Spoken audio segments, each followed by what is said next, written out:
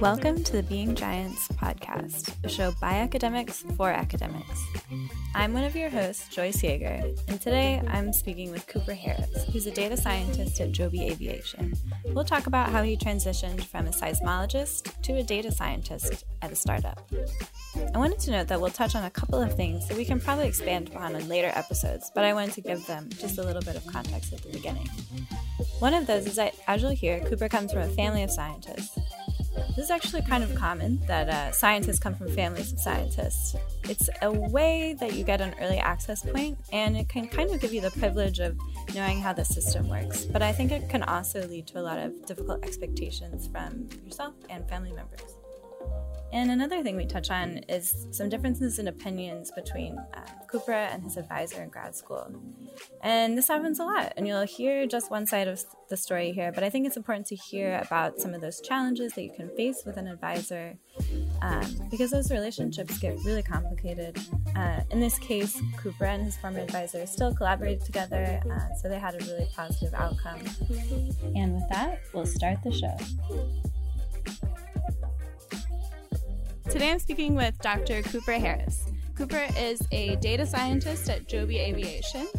Before that, he was a postdoc at the University of Strasbourg and a PhD student at the University of Southern California, which is how I know him. He also got a Master of Science in Electrical Engineering at USC, and before that, he got a Bachelor's of Science in Earth Science at UNC Chapel Hill. Cooper, thanks for being on the podcast. Thank you for having me. Delighted to be here. Awesome. So I think we'll talk about your work at Joby later. For starters, I'd love to hear how you got interested in science and earth science, if that happened during undergrad or if that was something that kind of came about during your childhood.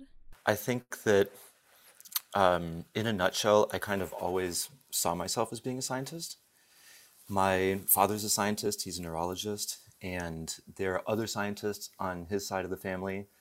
My maternal grandfather, is a dentist. So I don't know, there was always kind of an expectation, both internal and external, for me to do something at a grad school level or further. And sciences made sense for me because I have a ton of energy. I love asking questions. Apparently, I was super obnoxious as a child in terms of wanting, physical and metaphysical phenomena explained just at a whim. And so I viewed becoming a scientist and undergoing scientific training as a way for me to be more self-sufficient at answering all the stuff I'm curious about. All the sciences are kind of interrelated in that regard. It's about asking the right questions and answering them to the best of our abilities. So I was just kind of in it for the vague promise of truth, I guess. Wow, cool. So did earth science catch your interest really early, or was that like more unknowns? How'd you get interested in earth science? Honestly, I think the best explanation was a single professor. I took her class. It was called Violent Earth at UNC, and it was about natural disasters. And she is a seismologist, and we got along really well. I thought the course material was really compelling. It seemed like the intersection of a lot of different things. She clearly, wielded math and computer science in order to approach her own research, and she told stories that related to the economy, to people's lives, to disaster movies that might capture the interest of a young man. I don't know. And basically, it seemed like it was a pretty good mix of a lot of things. I wasn't going to be studying one particular atom. I was going to be studying a really large, high-dimensional system using a bunch of different tools. And that appealed to me. But honestly, at the crux of it, I really formed a bond with her. She is still one of the coolest, most intelligent people I've ever met. And she chose me to do field work with her around North Carolina, in Appalachia, and in Peru as well. I went down. Right, so I got my I got my feet wet with some field research, and that was the first time I'd ever written code. She started me coding. So her research is based on seismic imaging. She was part of an effort to blanket the United States in seismometers to image what's going on in the interior of the Earth. And there are a lot of reasons why people might be interested in knowing what's going on in the interior. And I kind of just signed up to be her sidekick. Wow. And so how many years are we talking for this work with this professor? I think my very first semester, I took her class, and then she went on sabbatical for a year. So I just took other classes, including but not limited to like German and folklore and stuff that I don't necessarily draw upon as much now. But I took some fun classes, and then when she came back, I wanted to hear about her research. So I went to her office hours, and she introduced me to the department chair, and he basically said, if you study this, it seems like you're going to do well. And if you study this, it's likely that you'll be able to travel, and you will probably get a free ride to grad school. So it was kind of an intersection of immediate interest, adventure, and sort of a good long-term prognosis for what this was going to turn into. Yeah. Awesome. And is she imaging the Earth to understand like how it's moving at like a large scale, or like more quick, like, earthquake, like how rapid are earthquakes happening? Like what part of seismology were you really working on in undergrad? She is long scale, both spatially and temporally. She was interested in looking at what happens to, when mountains are built, we see the topography, we see that deformation on the surface, but what does that deformation look like at depth? Sort of what happens when plates collide on the underside of things. We kind of just look at the top. And so she was interested in stuff including but not limited to like delaminations, the notion that when you slam two plates into one another, they deform one another, and then parts of them, the denser parts of them, detach and sink. She was looking for evidence of that beneath the Appalachians, which used to be, I think they used to imagine the Himalayas long ago. And so, yeah, you were working on tectonic plate movement scale problems with her. That's right. Yeah, that sounds awesome. And were you doing similar work in Peru? Yes. So we were looking at basically the thickness of the lithosphere going from, extreme West Coast South America up into the Andes. And this was a sort of companion seismic deployment to work that had been done in Chile and Argentina. So they're just kind of moving further north along the west coast of South America. Cool. And which is a much younger mountain range than the Appalachians. So they're actively forming. Yeah. Right. Still volcanoes there. Yeah. Yeah. Still a lot of earthquakes too. They're still in adolescence, the Andes. Yeah. Okay. So you already knew you wanted to go to grad school. So how did you pick USC, and how did that differ, and how is it similar to the work that you were doing in undergrad? So I think at the highest level, I wanted to go to, like you said, I knew I wanted to go to grad school, and it made sense. So both of those boxes were checked. And as with a lot of my life, I feel as though I really am the beneficiary of circumstance, because it just so happened that right when I was finishing undergrad, my advisor, Laura Wagner at UNC, knew of Megan Miller at USC, who had just gotten a grant to do work similar to what we'd been doing in Peru, but in Indonesia, and was looking for a new PhD student who was into spending time in the field. Ah, perfect. So it really aligned. I felt really lucky, and I applied to a number of other schools, and I did get into multiple programs, but I chose USC because of the project and because of LA. Yeah, nice place to live. Okay, I would love to talk about the Indonesia project, because I've heard about it from you and a couple other people from USC. But yeah, can you give us like the lowdown of the project? Right. Elevator talk of the project is Indonesia is home to some of the largest earthquakes in the world, also home to some of the most destructive earthquakes in the world because of how many people there are. So it's a co-location of a lot of people and a lot of energy being released in the form of earthquakes. It's also sort of an end member in terms of plate tectonics, in the sense that you have strange tectonic ingredients that don't really seem to show up anywhere. The plates are wildly arcuate, they're highly curved, and you have a continent that is subducting beneath an oceanic plate, which challenges a lot of the simpler and earlier models of plate tectonics in the first place. If it's all density driven, then why do you have something less dense, why do you have something less dense sinking beneath something that's denser? So it's complicated for a lot of reasons, and it is compelling in terms of human interest for a lot of reasons. And I guess the other, key ingredient here is that it's not really known. Indonesia has a complicated geopolitical history, which I am not foolish enough to try and recall right now. But suffice it to say that it is very complicated. And in the late 90s, early 2000s, southeastern Indonesia experienced a civil war, a subsequent genocide, and a secession, which led to the creation of Timor-Leste, East Timor, which is a country in southeastern Indonesia. So that whole area, which is really at the nexus of a lot of this, geological intrigue, was off limits to foreign researchers.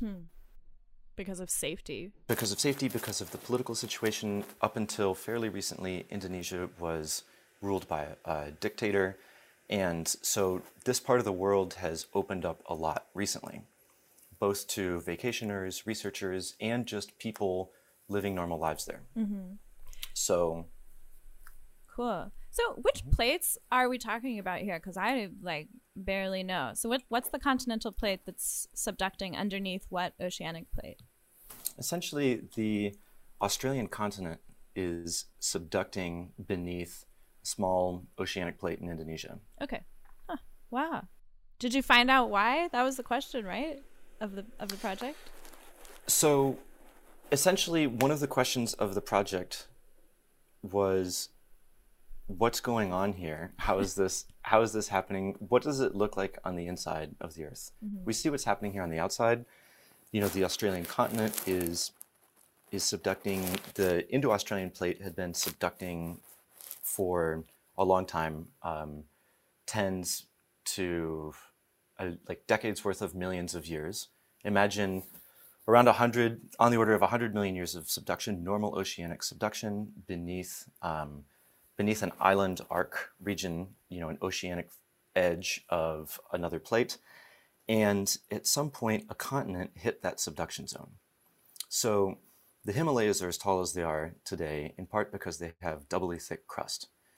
The Indian plate rammed into the Eurasian plate, a continent-continent collision produced the highest mountains on Earth. Here, you have a continent ramming into an arc. And an arc is a special type of oceanic plate. And it means that you have arc volcanism on the plate, so hence the Indonesian islands, all of the landmass there. Most of it's volcanic, but where we were studying, it's not volcanic. You have these arc islands rising up because of the collision, not because of volcanism. And so people wanted to know why. It's an island arc. It's a part of the island arc that doesn't look anything like the rest of the island arc. It doesn't look like any other island arc.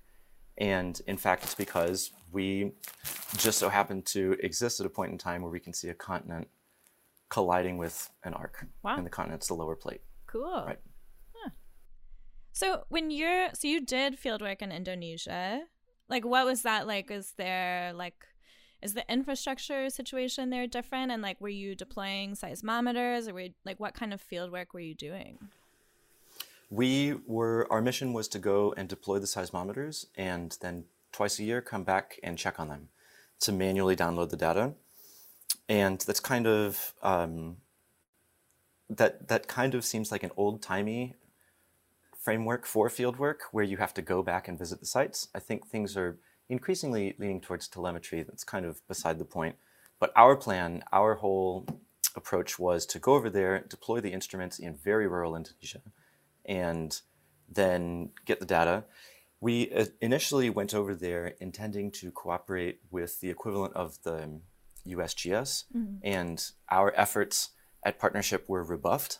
Yeah, because I was going to ask, because there's a very important conversation happening about scientific imperialism, basically, where rich much researchers in like Europe and the US have the funding to go to these like less explored places. So you did something, I think that's aiming to do it correctly. You talked to the USGS equivalent in Indonesia. Then what happened? Then everything fell apart. They wanted to handpick people to send to USC to get PhDs without necessarily requiring them to take GREs or do coursework. They wanted to do this ostensibly as a way to sort of groom the next wave of leadership in their organization, because they would have American PhDs, and as it happens now, a lot of people in positions of leadership have Australian PhDs in Indonesia, and they wanted American PhDs, and they also wanted us to take large numbers of their employees into the field with us and pay them really steep per diems. And honestly, we didn't have enough money. Wow, that's a very difficult situation. It's like, I can see from their perspective, they're probably like, oh, these guys have limitless money. What's the deal? You can take as many PhD students as you want and not really look like, but from the US perspective, it's actually really hard to get funding for a PhD student. And it's a lot of work to have a PhD student, and and grants are very much a certain size, and you kind of go in with a plan for how you're going to spend that money. Right, a PhD is a huge asset, positive or negative. And so the tougher parts of that whole project resulted in good stories and maybe some character built for me. Yeah. So did you guys end up being able to complete the project like as you had originally envisioned? As we had envisioned, maybe. I think that a lot of the finer points of the project were not really constrained. There was kind of precious little direction in terms of details for the project, which was ultimately one of the more frustrating aspects of the project for me. But we did what we could in terms of, we envisaged deploying 30 seismometers for 2 years across Indonesia, and we accomplished that. Okay. Indonesia and East Timor. So technically we did work with East Timorese as well, and that brought its own singular tension to the overall collaborative effort, because it's understandable that Indonesians and Timorese governments do not see eye to eye. Yeah, they've had this whole terrible geopolitical history that you spoke about. Interesting. So at the outcome of your PhD, like what was like your kind of takeaway from your PhD science-wise? It's interesting. I think the most informative part of my PhD was inward. It wasn't, basically the project was inadvertently a means by which I learned a lot more about myself. Yes, I did learn a lot about the research, and I think that, it resulted in a number of articles that we wrote and some new ideas, but I don't want to reject your question. I just want to think about it before I answer it, because, I don't want to jump the gun here either, but I have moved pretty far away from my PhD research quickly. Yeah. And it's not a qualifying exam, but I also, it can be really jarring when someone's like, tell me the best part about your PhD research. I'm like, oh gosh.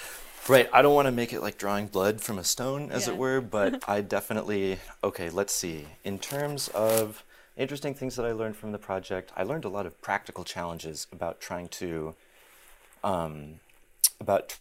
analyze time series data that are very noisy. So there are a number of methodological things that I learned from the overall project. And definitely I benefited from it. I think we did confirm that there is continental subduction going on. That's one of the big upshots of it. That's a takeaway. Yeah, that's a great takeaway. That's a takeaway. And I had the opportunity to work with Max in the field. Max is another dear colleague Max of mine and Joyce's. Dr. Max Dahlquist. Yep.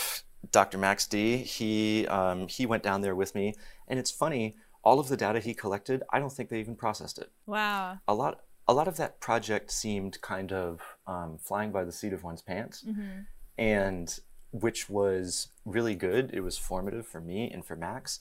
And I think it was formative for some of the professors, the PIs on the project, because a lot of them are younger. Mm-hmm. This is a big learning experience. And we got data out of this, possibly the most valuable upshot of the entire project, just all of the gigabytes of data that we now have from those seismometers. And, in perpetuity, we can use that data set later for something if we want. Yeah, exactly. It's like, and it's kind of the nature of like this kind of science where you're really, it's almost like that project sounds almost like reconnaissance. What's going on here? No one's done this work. Right. We're going to deploy seismometers. We have no idea what we're going to get. We might use the data this year. We might use it 10 years down the line when it's a little easier to process. But science definitely works that way. As a point of interest, there is a 2-year window of privacy on data funded by IRIS, which is the Incorporated Research Institutions for Seismology, a branch of USGS, nationally funded. It's for seismologists, and if they give you money and loan you instruments, you can collect your data, to which you have private access for 2 years. Interesting. After which point it's free game. Wow. And so there was a real temporal deadline in order to get some results out of it. But from my perspective, the questions were not really well defined in advance. Mm-hmm. So a lot of it seemed improvisational. We have this data. Okay, great. What questions can we answer with it? Well, we haven't really asked any questions first, so. Yeah. And you get a really big range in PhD projects. Mine was kind of more towards that end of like, we're going to work on this problem and see what we get, which worked out really well in my case. But then, sometimes you get a really direct question PhD project where we're going to ask this question, you're going to answer it in these ways. There's like a whole range. It sounds like yours was very much like, let's see what we can get, which is, has a lot of challenges. It has a lot of challenges. There are some positive corollaries to work like that, a lot of which are personal. But I think that overall it was a little under-constrained for me. Yeah. And so while you're at USC, you also got a master's in electrical engineering, which is not a very common thing to do, especially because you didn't come in as a master's in electrical engineering student. You came in as an earth science PhD student. So how did you decide to pick up a little extra degree on the side? I think that ultimately it ties back to a moment at a conference at AGU when I was talking with my advisor. And, she's a great human being. She's very talented, very bright. We don't necessarily have the two most compatible personalities or intellectual interests, but it was always very, very civil. And we had a conversation at a conference in which I told her that I'd been messing around with some neural networks in Python, just some examples, because I told myself, I'm not really into my research. I need a good backup plan here. Fortunately, I'd been having to write a lot of code to analyze our data. I've heard it said that seismology is a mongrel discipline in the sense that it's like computer science and physics and study of waves and geology, and it's all these things together. And one aspect of that is the computer science. So I told her that I wanted to write some software to apply machine learning to some of our data to see if we could label earthquakes versus non-earthquakes in the data, which could be interesting for building a seismic catalog, a lot of applications. And she shot me down. So at that point, I realized that I wasn't going to get permission to do what I knew would be best for my career. And I guess I can come clean about this. I did get a master's in secret. She never found out. Wow. She never found out. Interesting. I guess if she ever looks at like your LinkedIn, she'll find out. We are friends on LinkedIn. And I've often wondered. It gave me pause. When I added her to my network. Secret electrical engineering master's. Right. So she's saying either he's lying on LinkedIn or he has held something from me. I withheld that information. This podcast is not about that, but I decided it would be better for me to withhold that information. And I took a class about machine learning, and it was taught by one of the preeminent experts in machine learning and statistics at USC. Again, pretty serendipitous. A lot of my career has been serendipity, and I got along with him right away. I really appreciated how rigorous he was about the math, and which I'm drawn to. I think it's kind of a sense of truth, which I'm sort of almost poetically drawn to.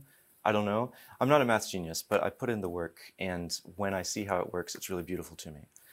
And so I took his class. I told him my situation. I kind of bore my soul to him. And I said, I'm halfway through this PhD that I'm not really into, and I don't really like what my, potential prospects are thereafter. What can I do? And he said, you're a PhD student. You can take master's classes for free at Viterbi. Why don't you just take all of my classes and see how you do in them? So I just started taking one class a semester, and I got really into it. But I had to compartmentalize. I did it truly in parallel. My research for my dissertation had nothing to do with my research for my master's, and which was pretty draining.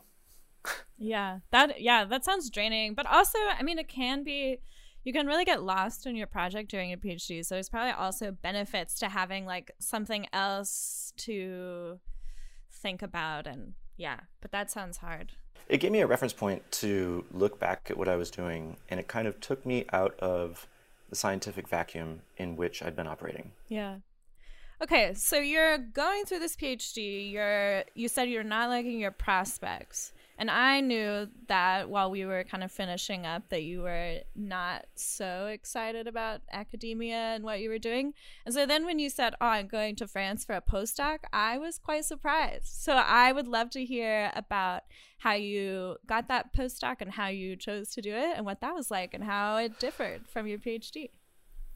Well, again, serendipity comes into play. It just so happens that right as I was applying for postdocs and jobs together, because I didn't know if I would get an offer at all, professionally or academically. So I decided to just double my failure rate and apply to as many jobs as possible. And this really just tremendous professor in Strasbourg, he reached out to me. I applied to a postdoc he'd posted on something called Euraxis, which is not a bad tool for Americans looking for European postdocs. I sent him an email, and then he replied back to me. He was basically studying a new mathematical advancement in tomography, and sort of that was the overall buzzword for my dissertation, seismic tomography. It's applying inverse theory to earthquake travel time data so you can image the interior of the Earth. Mathematically, it is pretty similar to how we image the interior of anything, including medical imaging. So he had figured out a new way to approach this inverse problem, which was mathematically more sound, and he wanted someone who had experience with seismic tomography to show up and write software to apply his method to a large data set. So I said, this is exactly, a halfway step to what I want to do, which is really just more computer science and quantitative analysis based. And it's in France, which I'd always wanted to live there. I traveled there. My father grew up there a little bit. So when we first Skyped, I started speaking French to him, and he said he was just overjoyed.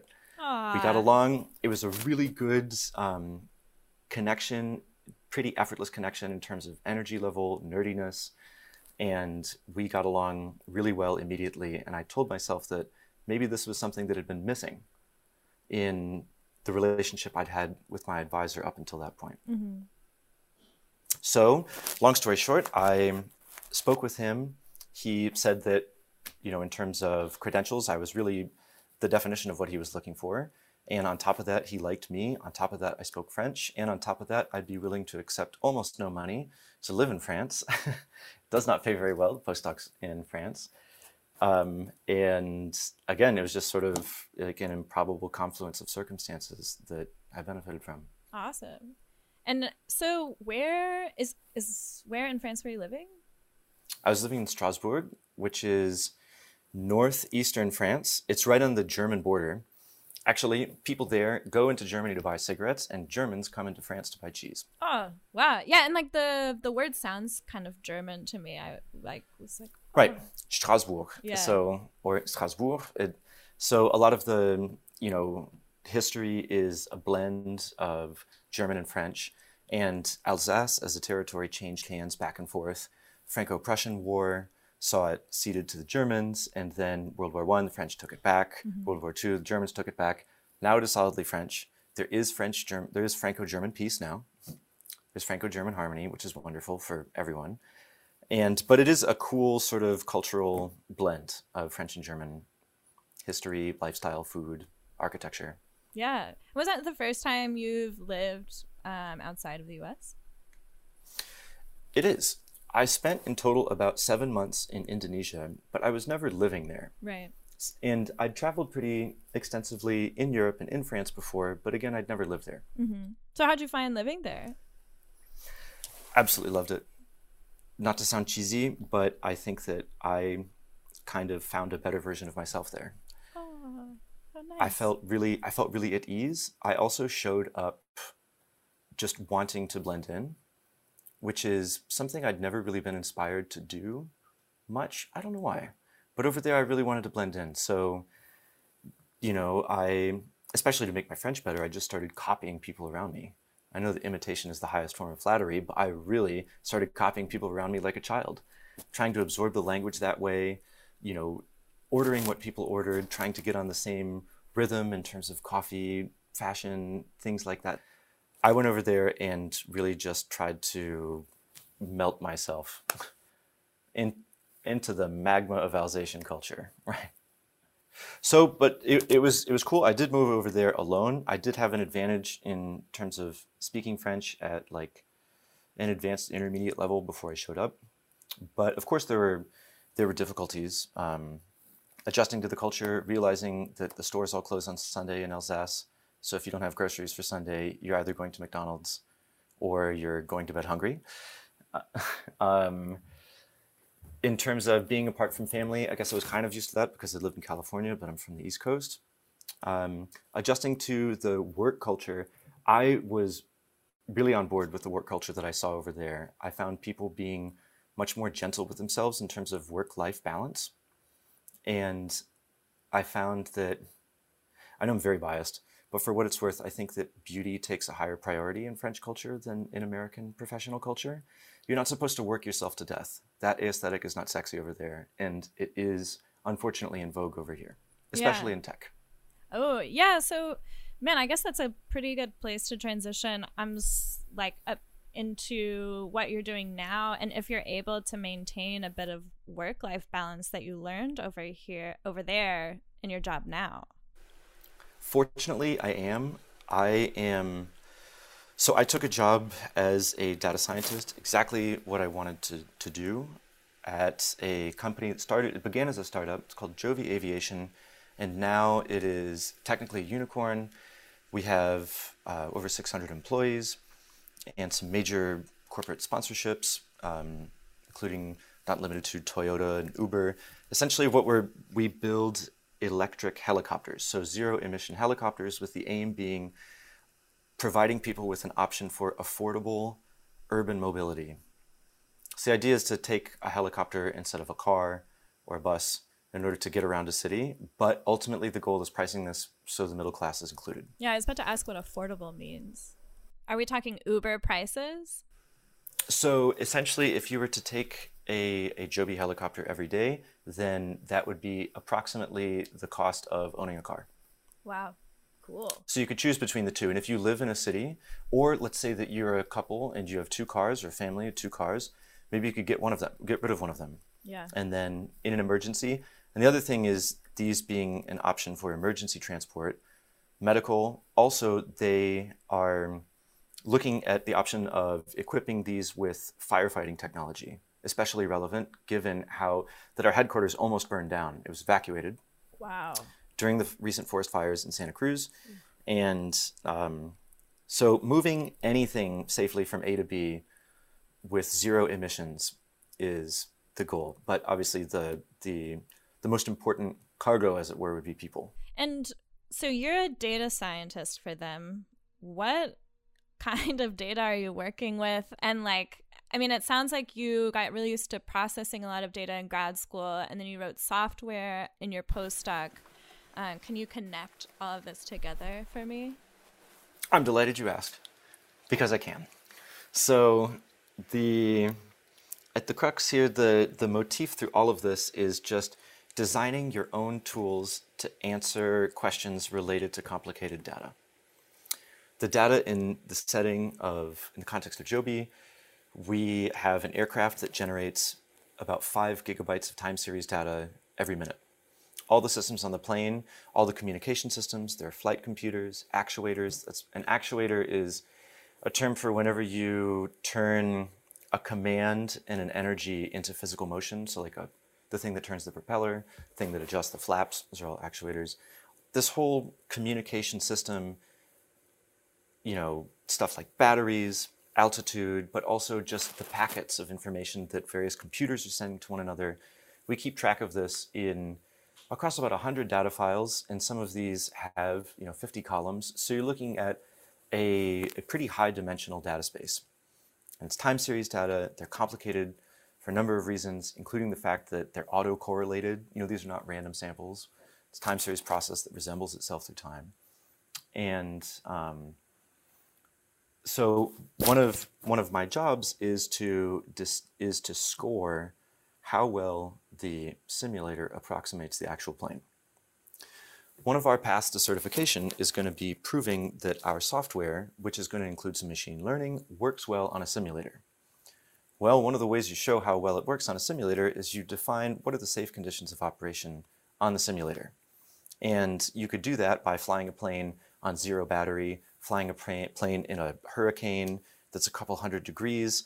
You can do whatever you want in these simulators in order to show this is sort of like the manifold or the envelope of safe flying conditions. Well, if the FAA believes your simulator, then you don't have to fly a plane and crash it over and over again to prove the limits. Wow. So simulator, I was thinking, it must be for training, but it's literally so you can make a convincing model of the plane that you, like you said, don't have to crash a bunch of times.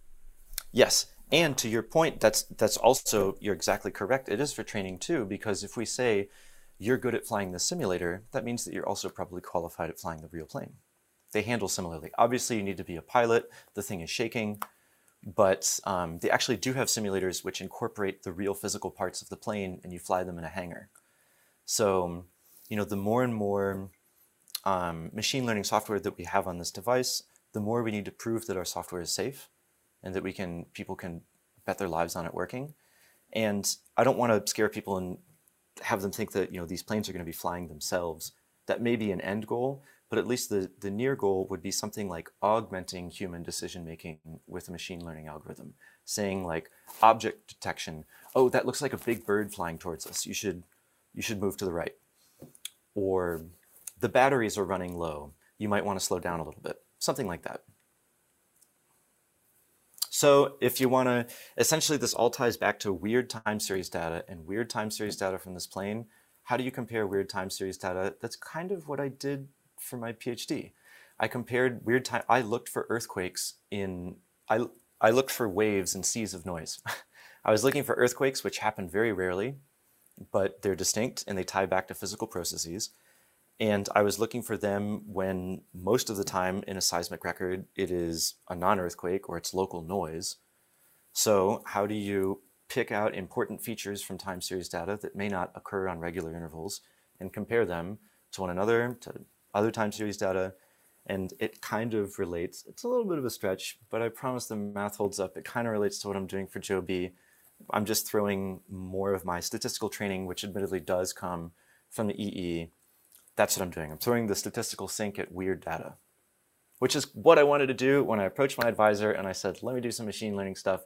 I want to throw statistical sink at these data. She said no, and I guess eventually I found a way to do that. And in that sense, I should be very grateful, and I am very grateful that I finally have a chance to do that. Yeah, that's great. And it's, it's like you really were able to bridge your PhD and what you were doing into like a job it sounds like you really like. It's going well. I really like our team. I think that one of the reasons why I like our team so much and why our team works so well is because it's diverse. And it's diverse not only in terms of the stuff that is, where there's a lack of diversity, it is ugly or cruel, like systemic level disadvantages for people based on who they are, how they look, how they speak, etc. But it's also diverse in terms of, once you get rid of that and you satisfy these basic conditions for a humane society, then you want to have people who think differently. And we have people with PhDs in aeroscience, aerospace engineering.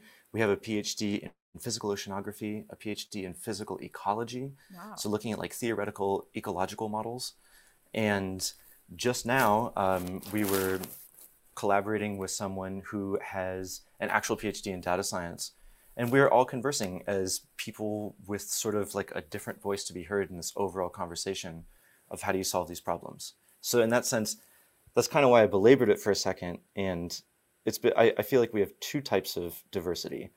The minimum types of diversity, which is related to, like moral diversity, but also intellectual diversity in the sense that we have people with very different training, so they bring very different types of acumen to the overall problem-solving process. And are all of these people working in like the data science space now? And I'm also trying to think of like, how big is this team?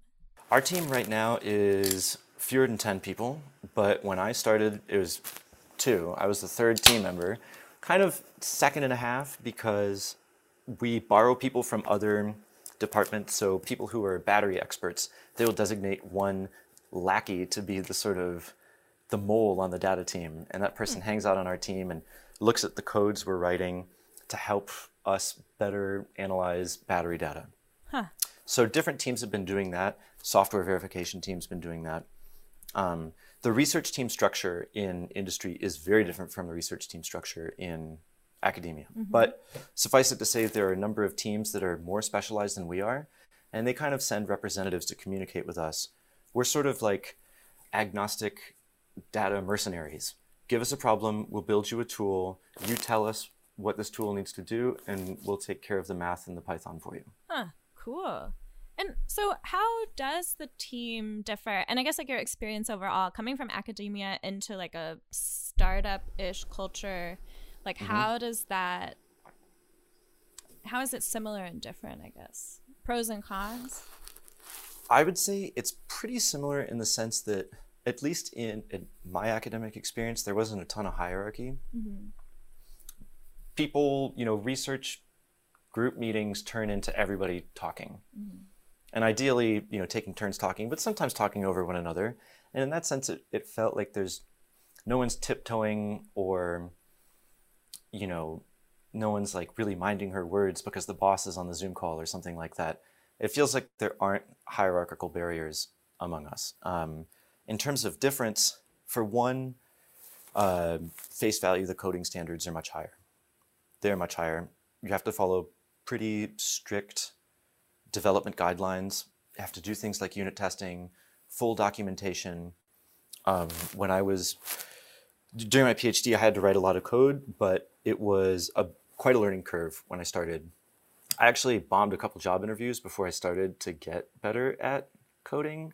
Not in the sense, because during my PhD, it was always like, well, if it works, then it works.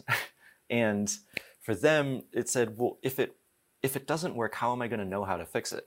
So you have to equip it with all the appropriate unit tests to make sure that you can determine the provenance of an error.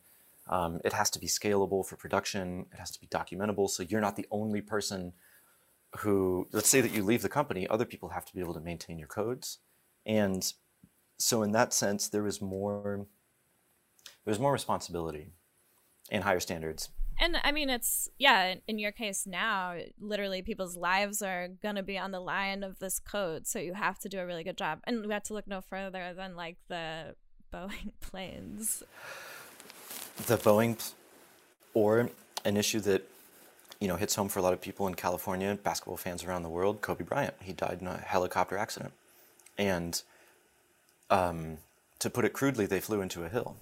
Yeah. Well, the sort of like pilot, using machine learning to augment a pilot's observations, that's a perfect example.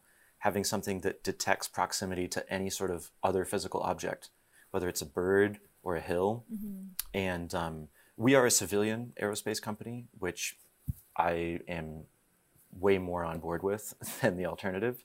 Meaning it's cool for a couple of reasons. A, we don't design things that kill people. B, we can hire people from other countries and give them visas. Mm-hmm. You don't have to have security clearance.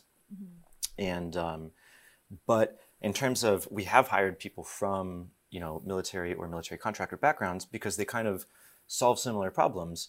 all these problems start to sound pretty similar in math. Detecting a hill from a helicopter doesn't look that much different from detecting a missile from a helicopter mathematically. Yeah. It's like a Kalman filter routine. Yeah. Wow. And so do you like at Joby, are you like, I'm going to stay here indefinitely? Or do you have like other problems that you're interested in? Or, are you just like, I'm enjoying this, I'm going to keep going? I think right now, for the first time in a long time, perhaps ever, I feel like I'm in a really good spot and I don't really need to prove myself to myself. I'm enjoying work. It's rewarding. For what it's worth, it is lucrative. And I'm learning a lot and I like the people I'm working with. And so I envisage staying at this company for a few more years minimum. I would like to eventually transition to taking on more responsibility, maybe like leading certain efforts. The way things are structured now, if you have an idea, then you're in charge of that and you would kind of work on it alone. You collaborate with people because our team isn't big enough to have sub teams. But if in the future we did grow to that point, then I would feel comfortable sort of leading a concerted effort on a specific problem we need solved. I think that I would like that. I know that, this sounds egomaniacal, but I think that having done the PhD in engineering thing, it puts me in a position where I appreciate the difference between scientists and engineers. And that's sort of like a vulgar distinction that I don't want to harp on too much. But the ingredients of getting a master's and the ingredients of succeeding as an engineer, there are some key differences from the ingredients of a PhD and succeeding as a scientist. So do you want to tell us what those differences are? I think sometimes engineers are better at answering questions, and I think sometimes scientists are better at asking questions. Yeah. But you need the both. Sometimes either group can be too zoomed in. Sometimes either group can be too zoomed out. But I think it's having done both, I can relate. I can empathize with sort of like bad problem-solving habits and good problem-solving habits that pertain more to one, crucible of training to the other than the other. But so I don't know. I'm happy where I am, and I think that it's in the cards for me to take on more responsibility. Long term, though, I don't know. To be perfectly forthright, I would love to wind up in France again. I loved it there so much. Oh, cool. Also, to be just speaking from the heart, I would love to more directly work on environmental problems. I think environmental problems are fascinating. I think they're pressing. And in a sense, emission-free urban mobility is in line with addressing environmental problems and some of the like moral corollaries that come with environmental problems. Environmental problems don't affect everybody equally. Right. They don't affect people who are more comfortable for unfair reasons than they affect most people. Right. So I think that, Joby is a company that is going to contribute towards a better future. But who knows? If I can leverage my skill set to work with a team that wants to directly combat climate change, then that would be really cool. Yeah. And I definitely wouldn't shy away from an opportunity to do something like that. Yeah. Cool. So do you have any advice for someone who wants to maybe go into data science or who thinks they might want to get a PhD, or even would you give advice to your former self to do things any differently? In terms of my former self, yes. I guess I do sometimes address myself formally, but that notwithstanding, I think that I would tell myself to stay the course because ultimately I'm in a really good place right now, and I think that a lot of that is because I stuck with it. I prioritized having long-term options, and I think that could sort of transition into my advice for any prospective PhD or graduate students. Yes, do it. I'd say do it. It's not necessarily going to be easy. It probably shouldn't be easy, but I think that someone once told me that expertise is looking at a problem and seeing more order. And a PhD and a master's are enriching in the sense that they confer that expertise onto the people who work in order to complete them. So I think having problem-solving acumen, it'll help professionally. In my opinion, philosophically, it helps in a lot of different aspects of life. I would encourage people to do it, especially if you don't know what to do. Looking back on it, I didn't have immediate career plans for after undergrad, so doing a PhD was sort of like a reckless thing that I thank myself for later. I bought myself 6 years to figure out what I want to do, and now that I'm finally doing that thing, looking back on it, it all makes sense. That feels like a pretty good place to end it, and so I really appreciate your being on the show, Cooper.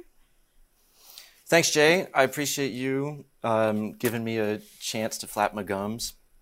I think that what I went through as a PhD student and the ways in which it changed my life, that's something that I think about often. And increasingly, as I feel comfortable with, how my life is going professionally, I look back on it fondly.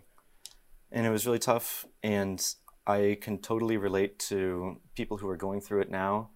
And part of me just wants to relate to those people. Mm-hmm. Part of me wants to hear other people's stories. And that's why I'm glad that you're doing what you're doing, because it's a way for those of us who've gone through it to hear what it was like for someone else. And it's a way for people who are going through it now or are thinking about it to have more company in making an important decision. Yeah. Yeah, and just a reminder that we all struggled through it, and you can get through it. That's it for us this week. Thank you so much for listening. Please follow us on our social media pages and get in touch.